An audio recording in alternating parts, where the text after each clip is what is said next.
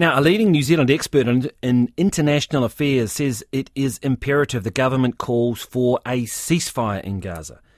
Professor Robert Patman, the University of Otago's Director of International Studies, says a country the size of New Zealand depends on the rules-based system, and by not demanding a ceasefire where humanitarian laws are being ignored, we are punching below our weight.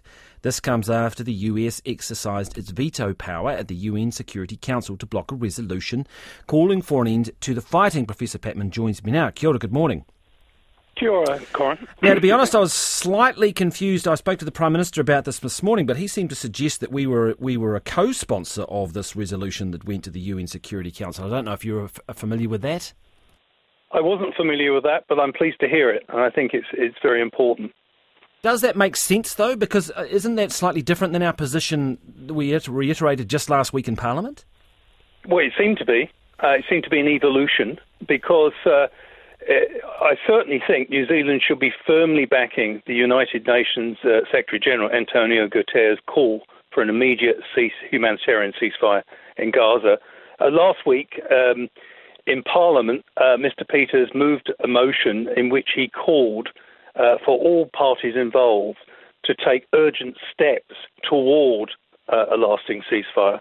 So, yes, there may have been some evolution in the New Zealand position, I think. Well, we'll perhaps seek a bit of clarification on that. But let's just, for people at home, the nuance. Steps towards a ceasefire is not a full call for a ceasefire. Why is the significance important? I think it's important because for the last 2 months, the world has largely watched as, first of all, a horrendous terrorist attack by Hamas on Israel killed 1,200 Israelis and the taking of more than roughly 240 hostages. And that was followed by what Mr. Netanyahu called a policy, or he vowed a stance of mighty vengeance. And that's been a relentless military response. And that's involved aerial bombardment and the ground offensive. And that has had catastrophic consequences. And many would see the response of Israel as not corresponding to humanitarian law. One of the first things Mr. Netanyahu did was to cut off water, fuel and energy to the Gaza Strip, which, by the way, had already been under a 16-year blockade. And that the results of that have been catastrophic. As we've seen during the last 2 months, there's been at least 3 attempts to get UN Security Council resolutions passed, which have been vetoed by the United States, to end this situation. We're talking about more than 17,000 Palestinian civilians, many of whom, or about 70% according to the UN, are women and children, and about 75% of Gazans have been displaced. So what this seems to be is a disproportionate response. And I think at this point in time, it's very difficult to see how more of the same is going to improve the situation. The argument being from Israel, though, and the US, is that if they were to stop, it would still enable Hamas to regroup and do another October 7. Is that credible? I don't think that's credible because there's no evidence after 7 or 8 weeks that Hamas is on the verge of collapse. And the other thing to take into account here, Israel's attempt to annihilate Hamas, I'm not even sure it's possible. As Mr. Peters said, there's no military solution to this problem, which is a political problem, which is the clash between Israel's desire for security and the Palestinians' desire, long-standing desire for political self-determination and statehood. So there's no military solution, really. And the other thing is that's worrying, Israel's continued attempt to annihilate Hamas through the application of ever greater amounts of military power runs the risk of politically boosting Hamas. What do I mean by that?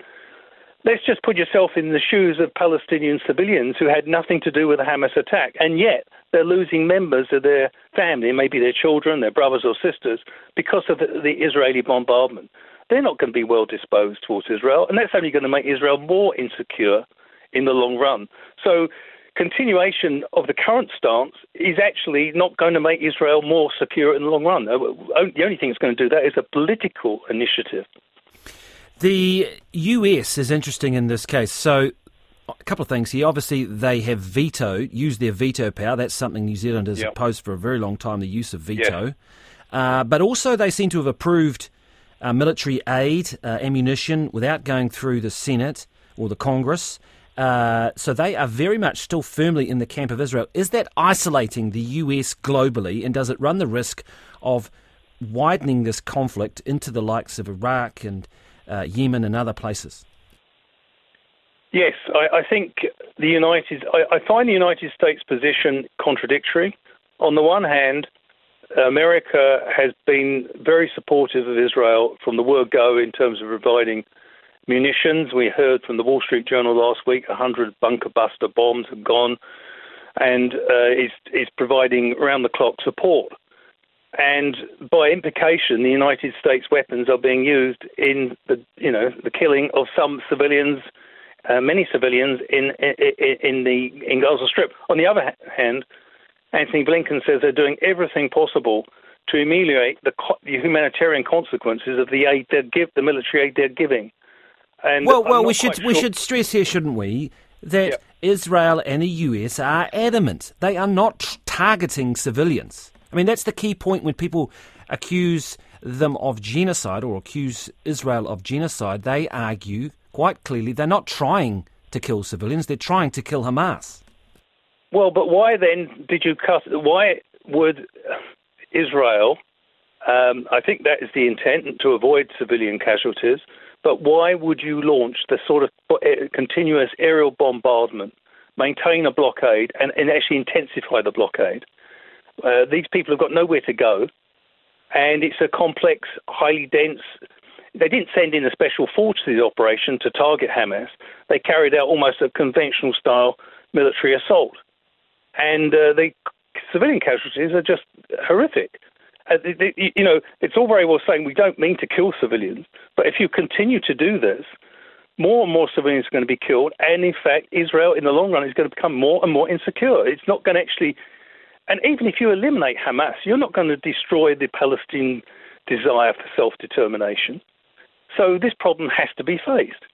And we do need a high-level initiative when this conflict ends to basically reconcile the Palestinians' desire for self-determination with the Israelis' desire for security. There's got to be a high-level initiative. Indeed. Thank you very much for your thoughts. Really appreciate that. That is Professor Robert Patman from the University of Otago, Director of its International Studies.